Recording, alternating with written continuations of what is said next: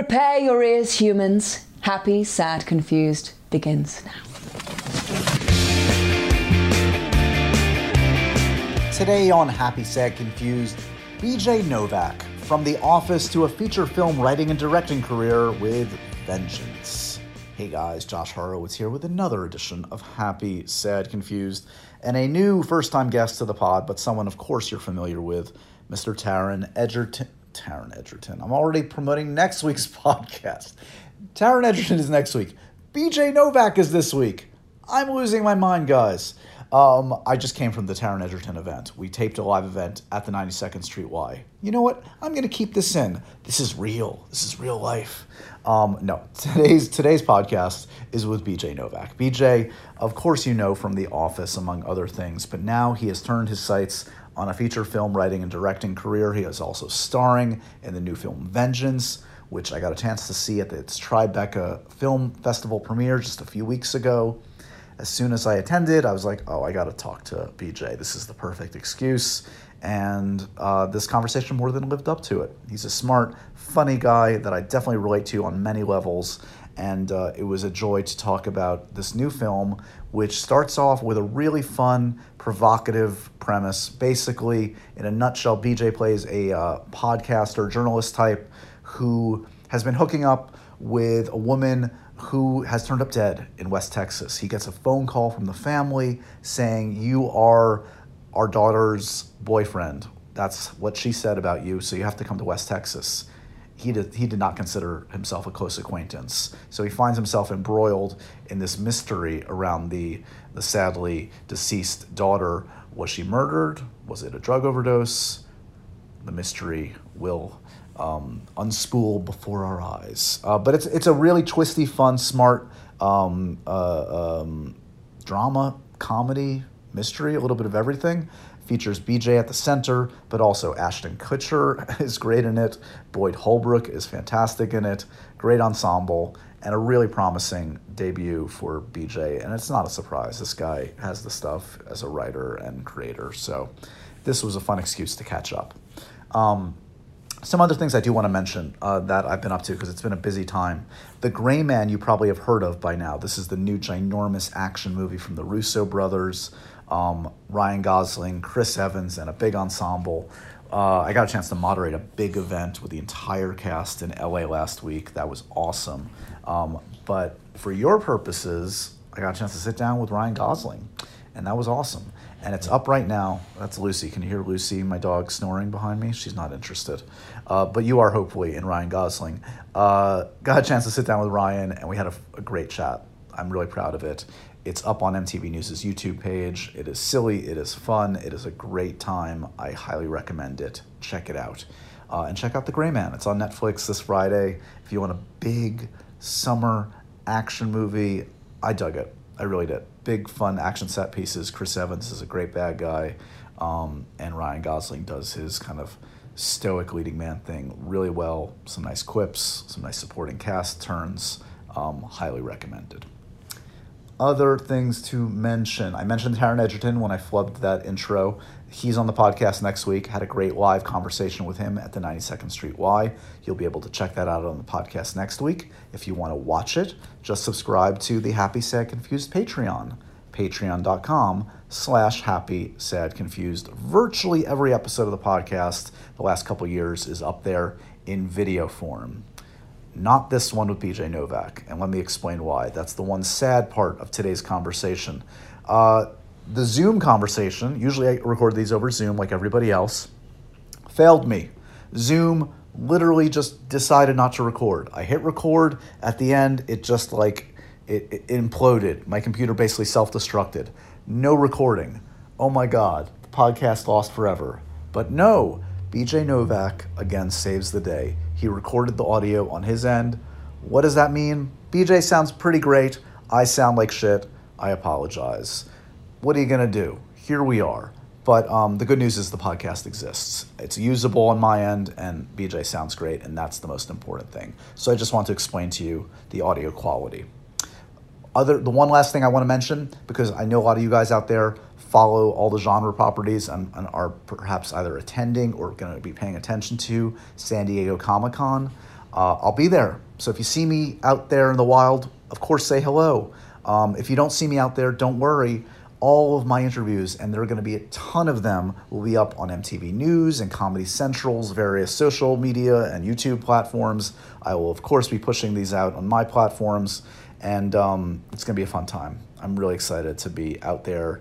Again, it's one of my favorite events, and it's been too long. So follow along my misadventures in San Diego from afar, if you so desire. Joshua Horowitz on Twitter and Instagram. Okay, that's all the business at hand. Let's get to the main event. Remember, Vengeance is out in theaters on Friday. I definitely recommend it. Great film from a really talented gentleman in Mr. BJ Novak.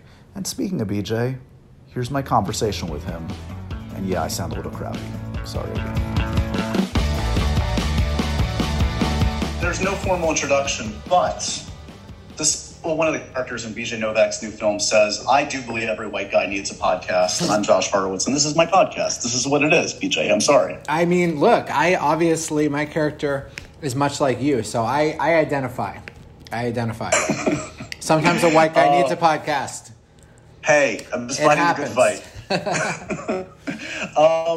Congratulations on the film, man. I last saw you on a big day for you. There was your big premiere in Tribeca.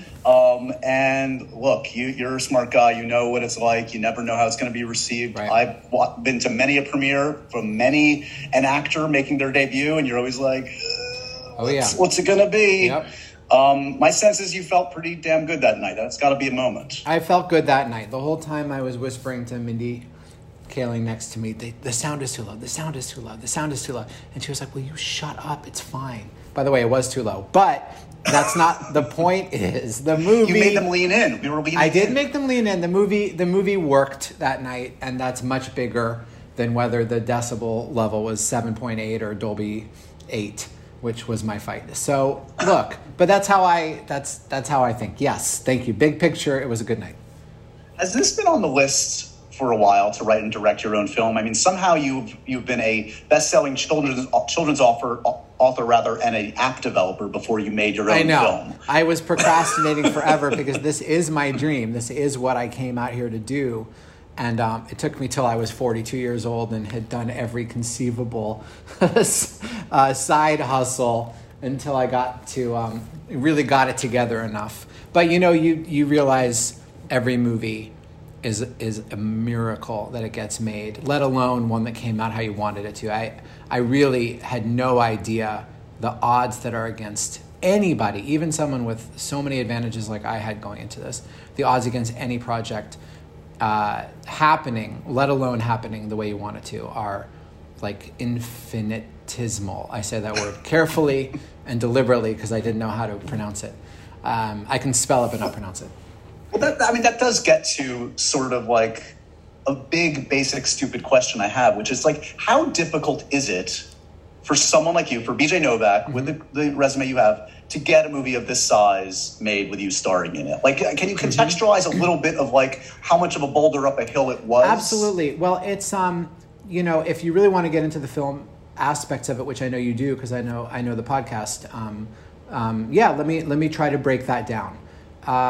So I think that probably the most important thing you said was size. And this is a $5 million movie that became 6 and then became 6.5 because of COVID. But, a movie that size is, it takes a lot less to get someone to take a long shot bet. It's sort of like, it's a penny stock to somebody like, Universal in the big scheme of things. Now, a lot of movies that are as good or better than this one are 2 million. Sorry to Bother You was something like 3. Bodies was probably, I don't know, less. I think that, and yet I never know what a movie costs. And I told them that when I signed on. I was like, is this people? And people always ask you if you're in my position, what do you think this costs? I don't know what anything costs. What are you talking about? 5 million, 50 million. I don't know. It all looks the same to me. Now I get it because I've had to go over budgets and make compromises, et cetera, et cetera. But I think the fact that it's $5 million makes it a real wild card, that someone can choose to take a bet on a $5 million movie if they really believe in it for any number of reasons or any combination of reasons. So I think the people that backed it really liked the script. That was one thing. The actors, I'm very good at writing for actors, being an actor and being a verbose person who loves writing a monologue. I love writing a monologue to a fault. Actors love monologues. So if you fill it with monologues, the audience might get bored, but the actor thinks finally the scene chewing scene I've been waiting for. Ashton turning to some of the speeches he gets. Yeah, exactly. Come on. Yeah. That's rich. That's gold. Thank you. So I write a good speech and I write a decent script when I spend, years and years on it and have a lot of writing training. So I think a script that some people liked and that attracted good actors and was with a recognizable actor, not a bankable one, I would say, but sure, that's something. And so I think, putting a combination of script, cast, and someone who just personally believed in it and caught Jason Blum in a good mood, it's not crazy that this movie would get made, but it's also, it wouldn't be crazy at all if it never got made. I think the fact that it's $5 million is just under the threshold where someone can take a bet if they really like a couple things about it. Right.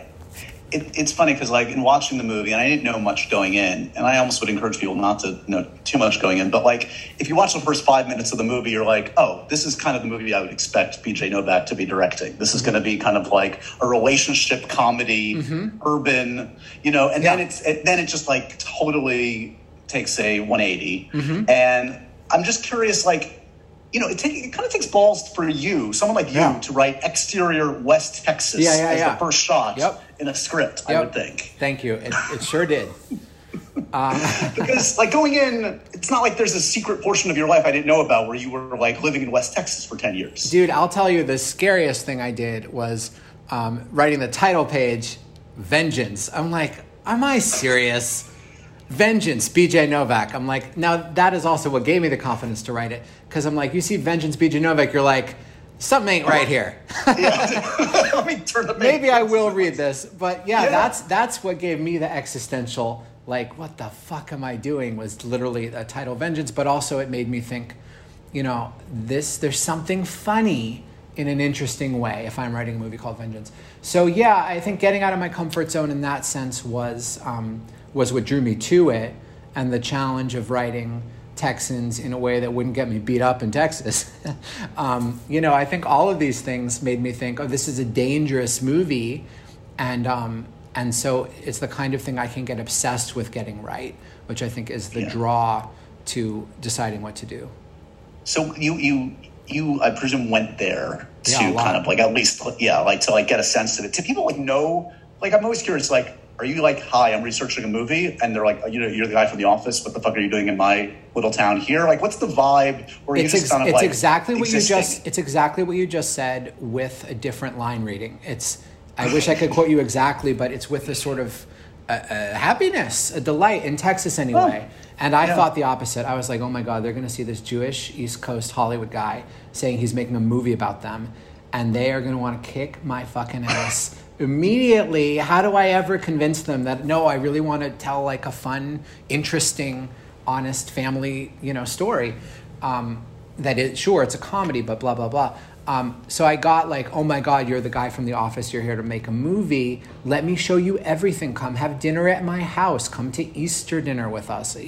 I got, and I do think it is something very much about Texas, and maybe other parts of the South too, but being from Boston, my cousins aren't that friendly to me. You know what I mean? It was, it's a very, so that all very bleeds warm. into the script. Everything you just described, was that already in the script? Because you just described literally what the nature without ruining too much of how you're taken in by this family. No, I mean, that is why I did the research first. I mean, I think it was reflected in the script after I did that research, and then the actors, really the rehearsals with the actors and that little space we had, and I really am an obsessive perfectionist about things that matter and things that don't. So just going to every possible house. Are they in a trailer? Are they in a double wide? Are they in a suburb that's faded? Are they in a big house at the end of a dirt road? I visited all of these locations, And the families, you can also get a sense when you location scout who lives in this house for real, and what are they watching on TV, and how are they dressed, and how do they treat their kids. I mean, you pick up all sorts of things just when you're sort of invisibly prepping a movie. And I could see, I think, the house they were in, it was a comfortable house with a cramped kitchen table, and that leads to a certain type of family dynamic. Right. So what is like the germ of the idea that gets you excited for something like this? Is it putting yourself, like someone like you, your persona, essentially in the context of like, you know, film noir, like, you know, you're Jake Gittes, you're in Chinatown, but like, what if it were BJ? It was everything I hated about myself and everything I wished I were, I think, were the poles of this movie. I hate that the coolest I feel is, you know, when I can get a little glamour from standing next to someone like John Mayer at Soho House. I hate that about myself. This is shallow. I'm not as smart as I think. I'm not as cool as I think. When I have one too many drinks and feel like a cool guy, and then I see a picture of myself the next day, I hate that person in that photo, you know? And it had just been after a relationship where I regretted, oh my God, I sucked, and I didn't pay attention to this person that now is gone, and I have all these regrets. So it was really everything I hate about myself, everything I regretted, and I wrote it. And well, I'll tell you one aspect of that now is that it's a very interesting. It's like the douchebag version of the more personal you are, the more universal you are. So many people read the script or saw that movie, and I was like, that's me, that's everyone. And I was like, well, I'm not the only guy. I'm not the only person, not just guys. So many girls have, Jake, Club in their phone, or, Mike Tinder. It's not just me. It's not just John, and you realize like, oh, okay, being shallow in these times is something everyone battles with, everyone relates to, some more than others, but so that person became the universal. So it really started with what I wanted to put myself through the ringer for in a funny way. Well, what's the worst thing that could happen to me? And I was regretting this breakup, so that's where a lot of the best writing comes from, when you are so vulnerable and open.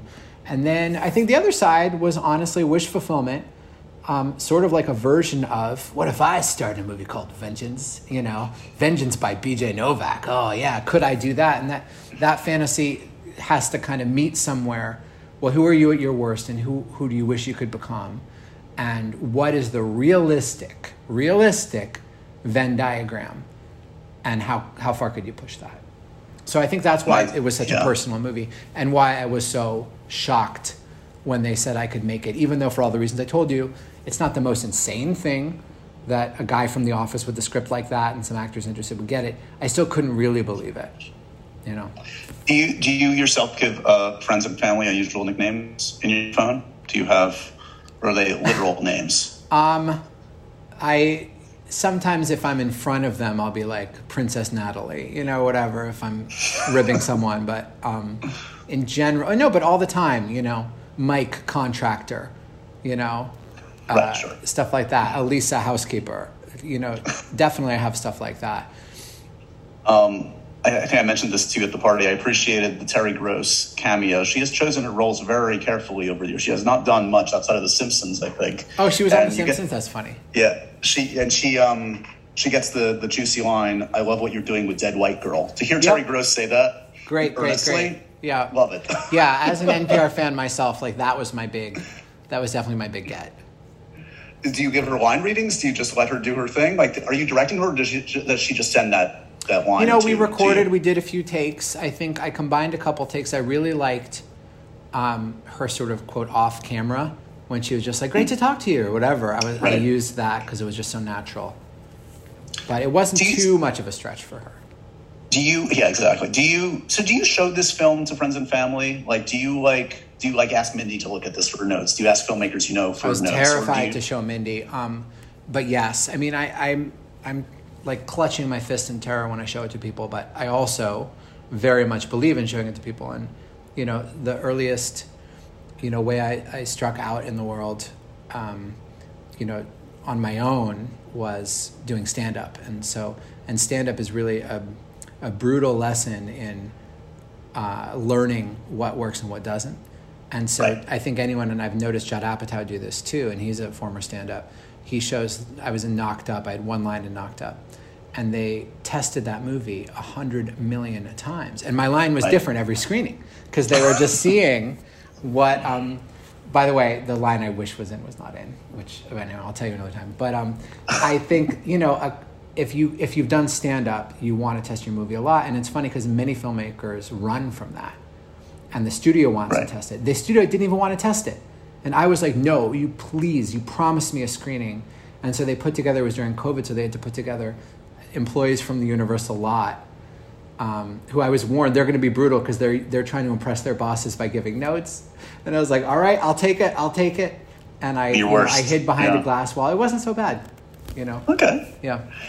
How much of this is also about? And their notes were helpful too. Do you find that, like, look, you're presented with interesting opportunities, I'm sure you're up for some interesting roles, but maybe there are limits to that in terms of what people envision you as. Mm-hmm. Like, I don't know if you're getting the offers to be like the lead in a movie called Vengeance. You only can write that for yourself. I got to imagine right? I'm the last person on any list for a movie called Vengeance, which was why it was funny to me, as well as why Right. I would have to write it for myself, sure. But is that an exciting thing in terms of, like, yes, I get to, like, sow my oats as a filmmaker in this one too, but I also get to stretch myself as an actor. I know, because no one is presenting this kind of fun opportunity. Oh, absolutely. I wrote the script and, again, I keep saying I seriously take everything, but I worked with an acting coach on it, and I showed it to her, and she said at first when I read this, for the same reason you did, she said, I kept turning the cover page like, did BJ really write this? Because it wasn't just that I had, written about characters not like myself. It's that I was writing myself so far. She's like, the first few pages, I get it. That's what you do. Right. But then she's like, then I realized why you wrote this. It was to stretch yourself as an actor. And I thought, well, no, I wrote it to stretch myself as a writer. And this is where the character had to go. But, her lens is acting. And so, and that made me realize, oh, you have a real job here as an actor to stretch. And I like acting, so that was cool too. And I definitely think I'm better. I definitely had to be, Is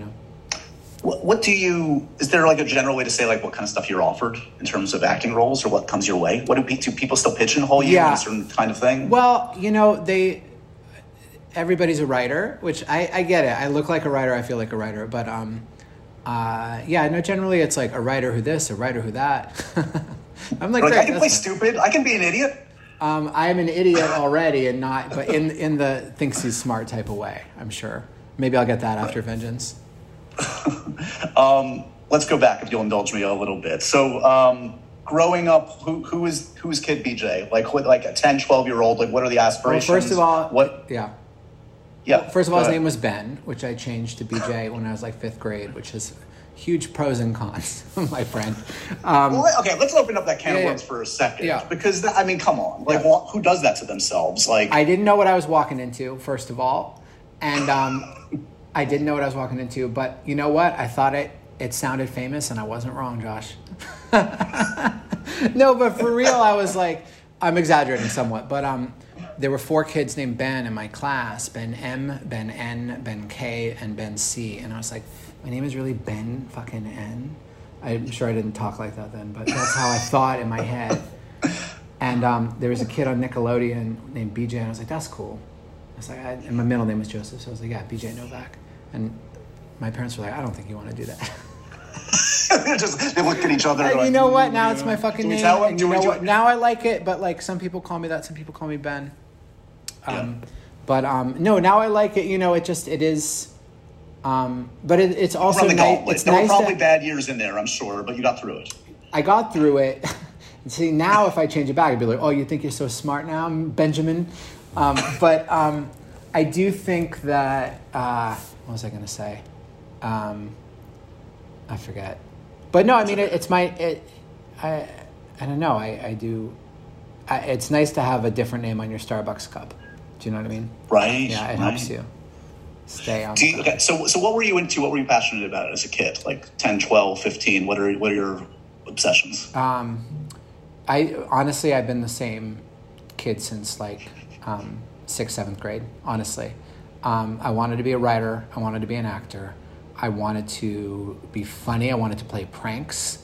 I had this deadpan sense of humor.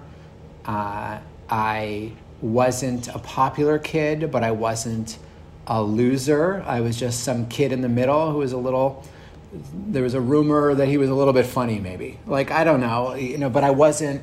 I really do think I was a version of who I am now the whole time. I was probably more interested in the Red Sox at that point. I still like them, but I was very into it. But the evolution has been subtle. I relate very much. I was diehard Yankees, and I feel like I can name like 5 Yankees now. And I'm like, I don't know what I've become. What happened? Yeah, exactly. I'm so ashamed because now I can get Red Sox tickets. And I'm like, Story, got it. I know him. Eovaldi, sure. Poser! I know. But now I get the tickets, and I used to be able to name the whole lineup.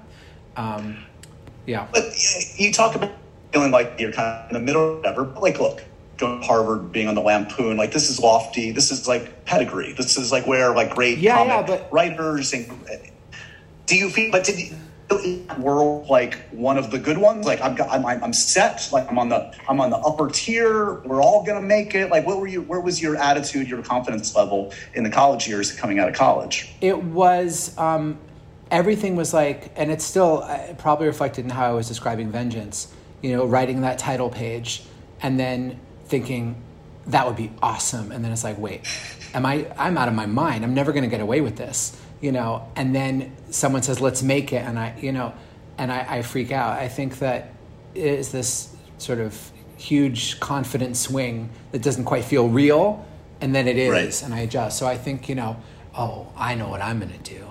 I'm going to get into Harvard, and I'm going to write for the Lampoon, and then I'm going to blah blah blah blah blah blah blah, and then like out of I won't quite say miracle, but like my parents were surprised that I got in. Like I was not an A student quite. I was bright, but I was a B plus, A minus, whatever. But I went for it and I did it, and now here I am. And I think, okay, all right, like here's your shot, and I'm gonna do this and I'm gonna do that, and I forget your exact question, but it's not like I ever felt comfortable. It always felt okay. If I have this. Yeah. What would be the coolest, most rebellious thing to do now that I'm sort of in the inner sanctum, And what was the ultimate? So getting out of school, as I understand it, stand-up is kind of the first thing you kind of pursue. Is the goal then like I'm going to be the world's greatest stand-up? I'm going to get a sitcom. I'm going to do that ride. Or when I developed an app, I was going to be the world's greatest app developer. I was going to be Zuckerberg. You know what I mean? Like whatever. When I started doing stand-up, I was going to be, the greatest stand-up. I still do like stand-up a lot and would like to. I would like to have something new to say, but I don't have that right now. But I don't just want to go up to kind of wing it with the old stuff. But but I love stand-up. So you and Eddie Murphy, we're waiting for the return for both of you. Yeah, well, it'll be a double bill. We're co-headliners for sure. So the first thing I want to talk about in the career that I'm fascinated by, because I too loved pranks and loved prank shows. Yeah. Punked was awesome. I thought was great. Punked was awesome. Yeah, my mom doesn't agree, but I do. I loved it.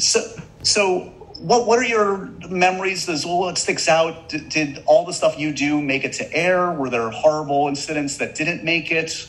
Was it stressful? It's got to be like it's one take you have. Exactly. It was the most. First of all, I was plucked out of, I had been a Raising Dad writer, which is Saget's sitcom on the CW. Right. I think it was called the WB, and and then I was a former Raising Dad writer, and then all of a sudden, like Ashton Kutcher. Puts me on Punked. I was a stand-up then, and they're always, who are the stand-ups around town? And I had developed a reputation. I got to audition, and I did a great improvised audition, and I got the part, right after Dax Shepard. All these people keep coming back in my life. They're like it's like talking about like the cool kids from high school to me now. It's like Dax, and I still know them now in different contexts, but so the most overwhelming thing was simply that I was suddenly on television, my first time on camera, It was MTV, which was the coolest possible thing at the time. It was my scene partners. If you break it down, it's a crazy first job. My scene partners were the most famous people in the world who did not know that they were in a scene. And you have one take, and if you break the reality, you have wasted $500,000 of some of Ashton Kutcher's money. And if you are boring, you'll be fired, presumably. So like I was 24, so I was like, bring it on. It was, right. I was ready for it, and it was thrilling, but I love pranks. So I think that love, I thought these were the funniest ideas I'd ever heard. It must have been such a high to be in the middle of some of these moments, like to be on that higher wire act and yes. like just be. Yes, but it was terrifying as well. I was like, I would wake up in the middle of the night with like what I should have said, like we did a prank on Jamie Presley, the actress, which was such a funny setup. And like the next night I woke up and I was like, I should have told her she's only successful because of her dad, meaning Elvis. And by the way, that would have been funny. It's okay. That's a good one. You don't always think of it in the moment, but I would, so that was stressful after the fact. And then one time I was doing Tommy Lee. I had to pretend to be a paparazzi photographer who was getting Tommy Lee hitting a guy in his Hummer. A stuntman jumped in front of the Humvee. And then I was a photographer laying in wait as like part of a scam and trying to shake him down for the photos. And Tommy Lee was and is an intimidating guy. He's had some assault allegations. And the rumor was that he was not in a good mood that day, or let's say sober-minded. You heard that going in, you're like, just yeah, he was not in a sober-minded This unstable man is feeling more unstable. And you are going to jump out at him and shake him down for money. At the risk of destroying his reputation. And I had brought my ID with me because I had to drive to set. So I just had my driver's license in my pocket. And after the prank, I took the license out of my pocket and it had been crumpled beyond recognition because I was so nervous. I was just crumpling this driver's license. It's not like a business card. And I had to get a new license. So I was definitely terrified, but keeping it cool on camera. So, the show The Office that you will be talking about till the day you die, for good or for bad, is just a remarkable unicorn. Yeah. Obviously, this is the kind of thing actors would kill to have. I'm curious, like you've talked before, and all the actors have talked about, and for those that are too young to remember, the context of this didn't seem like a no-brainer at the time. This actually seemed like a really dangerous, absolutely kind of shitty idea. It was a suicide mission. Rip-off of the greatest show, one of the greatest sitcoms ever. Not only that, it was the rip-off of one of the greatest sitcoms ever that also was the least likely thing to be popular in America anyway. Right. So both the critics that we wanted to impress, or the comedy elites that we wanted to impress, hated it. And people who liked Friends would be like, what the fuck is this? So it definitely felt like a suicide mission. Well, anyway, I'm jumping ahead. Well, no, but I guess my question is, when did it go from this is a bad idea to, you know what, I think this is going to work out. This is actually. Well, look, the reason I took the job and other people took the job was that Greg Daniel. First of all, I always felt like so many TV shows are imitating bad TV shows, right? At least we're imitating the best TV show. That's already something. We aspire to be like a great show. Most shows aspired to be mediocre. The show aspired to be great. That was something right there, I thought. Another is that Greg Daniels was brilliant and humble and knew what we were up against and was going to go for it. And that was, he was a legend already. And, he had created King of the Hill. He had been, his only credits, as he once made me realize, not forced me to realize, as I once realized, his only credits were all shows that are still on the air. King of the Hill, The Simpsons, Saturday Night Live, The Office, Parks and Recreation. Those shows don't go away. And so we knew who Greg was, and he was scared. And that was a good sign that he was scared. And so we wanted to work with him. And then Paul Lieberstein said in season 1, we all know this is getting canceled. Let's just make a show that's so funny that other comedy writers will hire us after they see it for the next show. That's liberating. Yeah, just like let's do what we think is really funny to us. Yeah, and also I was like, here's a grown-up who's not scared of being canceled. Okay, let's relax and take some risks. And I think with that pressure off, ironically, it's always the lesson you learn, right? That, the more personal, the more universal. So when we really were our personal selves, I remember my script Diversity Day, Steve Carell's, we all write them collectively. I had my script because I was the point person on it. So, Steve Carell's making a video about diversity. And Paul Lieberstein pitched that Michael says, Abraham Lincoln once said, if you are a racist, I will attack you with the North. I couldn't believe that such a brilliant, crazy line had come out of a person's mouth. And it was so weird. It was so inspired. And I thought, I'm just going to put this in the script. And I thought, it's hard to tell the difference between a room bit, quote unquote, and a real pitch. And I don't know if that was a room bit or a real pitch, but I was like, this is the kind of show where we put room bits in. And Paul was really the compass I felt for the soul of The Office in season 1. And so, I put Paul's joke in there, and it made the cut. And some fans quoted it, and I thought, wow, it might work. I don't think we would have put that in if we were scared of being canceled. Right. Yet it's that kind of joke, obviously, is what eventually set the show apart. Well, and you talk about making, using the personal in this basis, and you well know, and you and Mindy are very sweet about kind of being open to a degree about your own relationship and mining it on the show. I guess in the moment, when you think back to those times, were you guys talking about like how much we should use of what's going on the show? Like, or is it just sort of like no? All the other writers were like just looking at us, like smiling while we were fighting, and they would be like, "We should put this on the show," and I didn't really believe them, but we weren't. Who were we to turn down screen time at that point? So we're like, yeah, okay. Let's use our up and down relationship if we can for our career. Yeah, if we can finally have a subplot, sure. And but we didn't get it. We just thought we were thinking, no, the other person is wrong. Like, listen to this argument. I'm right. And the other writer saw it as like these two are just so fiercely in love and such fierce enemies at the same time. Have you, in the subsequent years, have you had your like Bill Shatner get a life moment where it's sort of like, I need a break. I need a day, I need a week where someone doesn't mention The Office to me? Because it would be understandable. I would get it. Anyone would get it. Or how have you rationalized its omnipresence in your life every single day you're out in the world?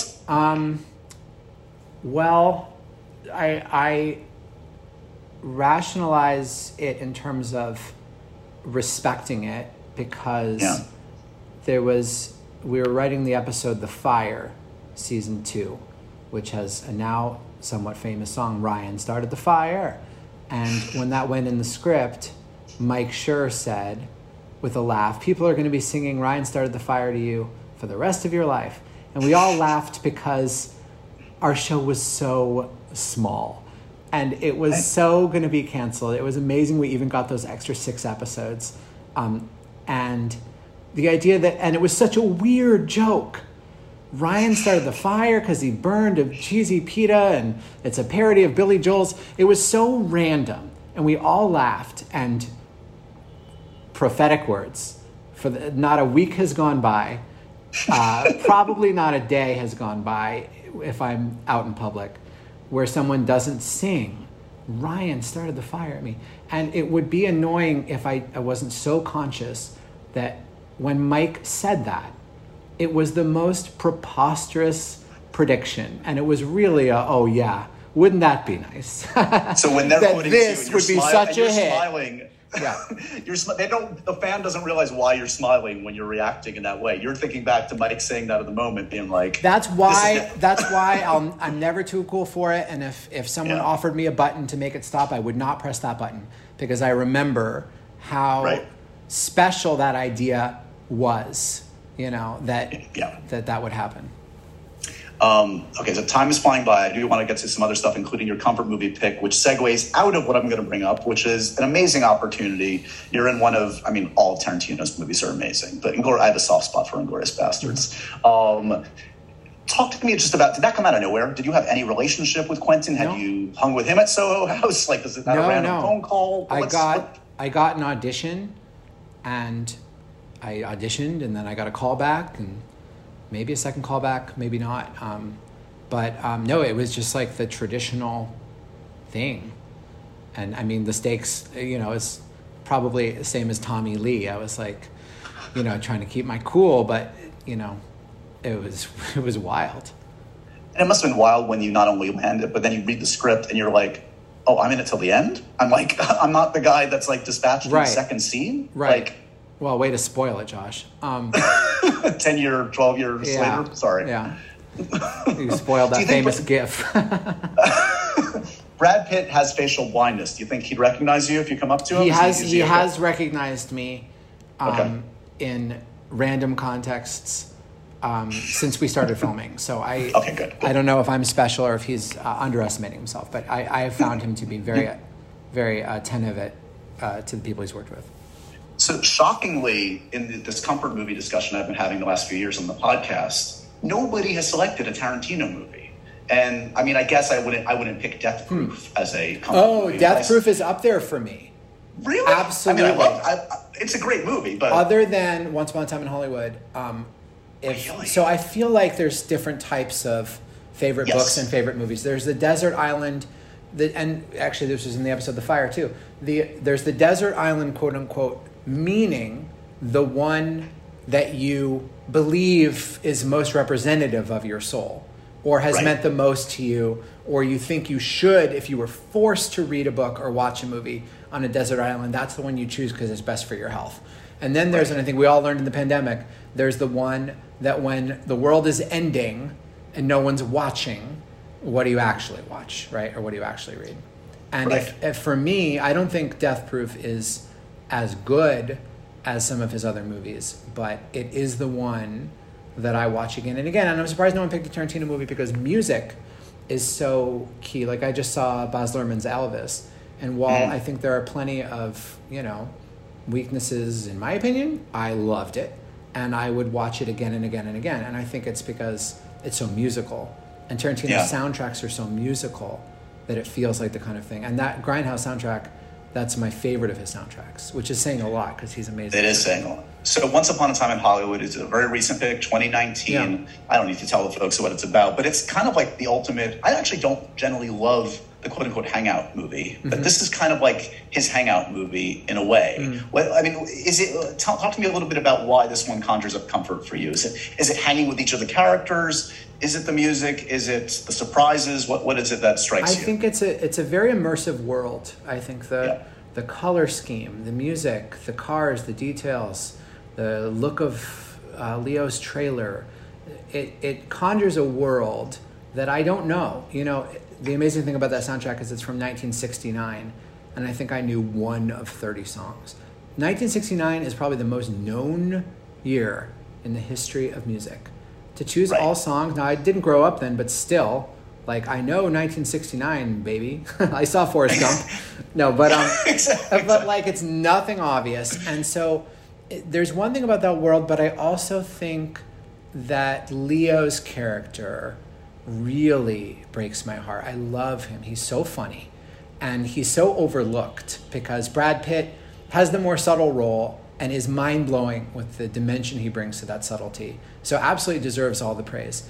But people sleep on that lead performance from Leo, which if you think about it, this is a washed up, stuttering, emotional, pathetic man. blubbering narcissist. There are so many character traits that are not leading man traits, but because he's Leo, we think, oh, he's just Leo being Leo. Not at all. Look carefully. This guy is dancing backwards on the ceiling, and we're not even noticing. That's how good he is. He is so funny.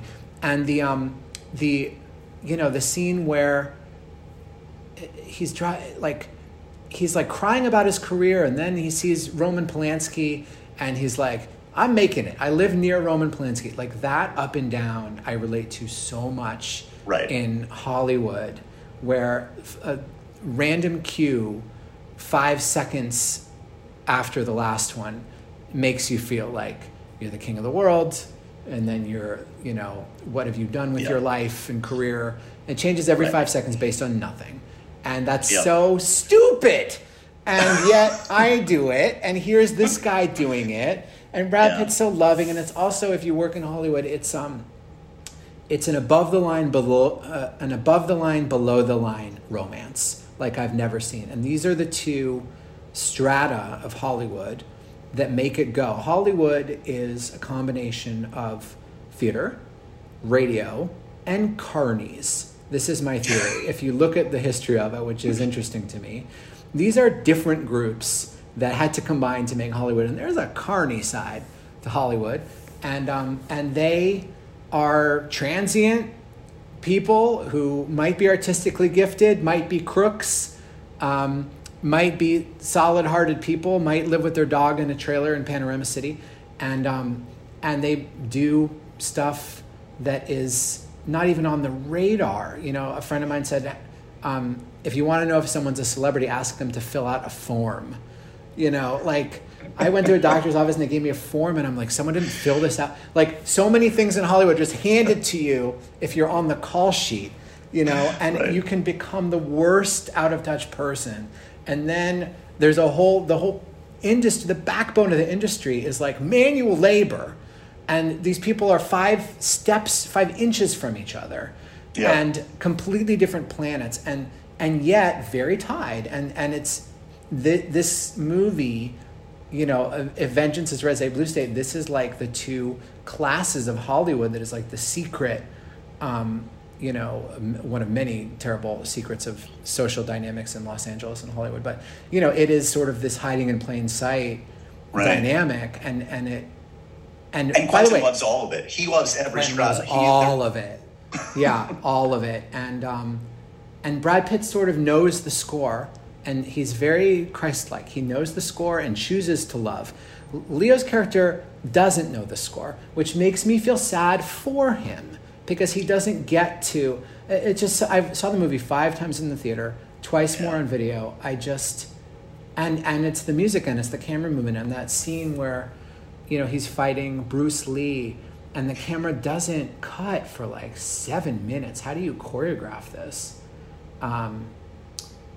Anyway, I just and then the LSD cigarette, and Austin Butler is great. I don't know. It's just, the whole ranch sequence is amazing on its own. Yeah. Last thing for you. This is totally random. How close did you come to getting Jack Nicholson in your show? You wrote a script for Jack. Did you have a meeting? Did you get anywhere with Jack? No, absolutely not. I respect the try. I respect the swing. For Yeah. the premise, you wrote one of your scripts with him in mind. I guess it wasn't one that you actually shot, though. Is that right? Correct. Yeah, it's called Fat Man on a Chair, and I'll do it someday. But one of the producers thought Jack would be right for it and knew Jack, and it still feels like, wait, was that bullshit? Like, what are you talking about? Like, nobody knows Jack. One day. Yeah. Never know. Yeah. Congratulations, man. Thank you. I'm a fan of this one, and honestly, it's a great. I feel like I made it just talking to you, so thank you. Oh, please stop it. Vengeance is the film, the start of a new aspect. He's a children's author. Yes, he's an app developer. Yes, he's an actor. But now he's officially some of those things I wouldn't say I am. More things I did. But congrats, man. I can only imagine. Much. As a fan of movies, like I'm sure to see the written and directed title card must be like a moment. So enjoy the moment, and people should check it out, man. And thank you for doing what you do. And so ends another edition of Happy, Sad, Confused. Remember to review, rate, and subscribe to this show on iTunes or wherever you get your podcasts. I'm a big podcast person. I'm Daisy Ridley, and I definitely wasn't pressured to do this by Josh.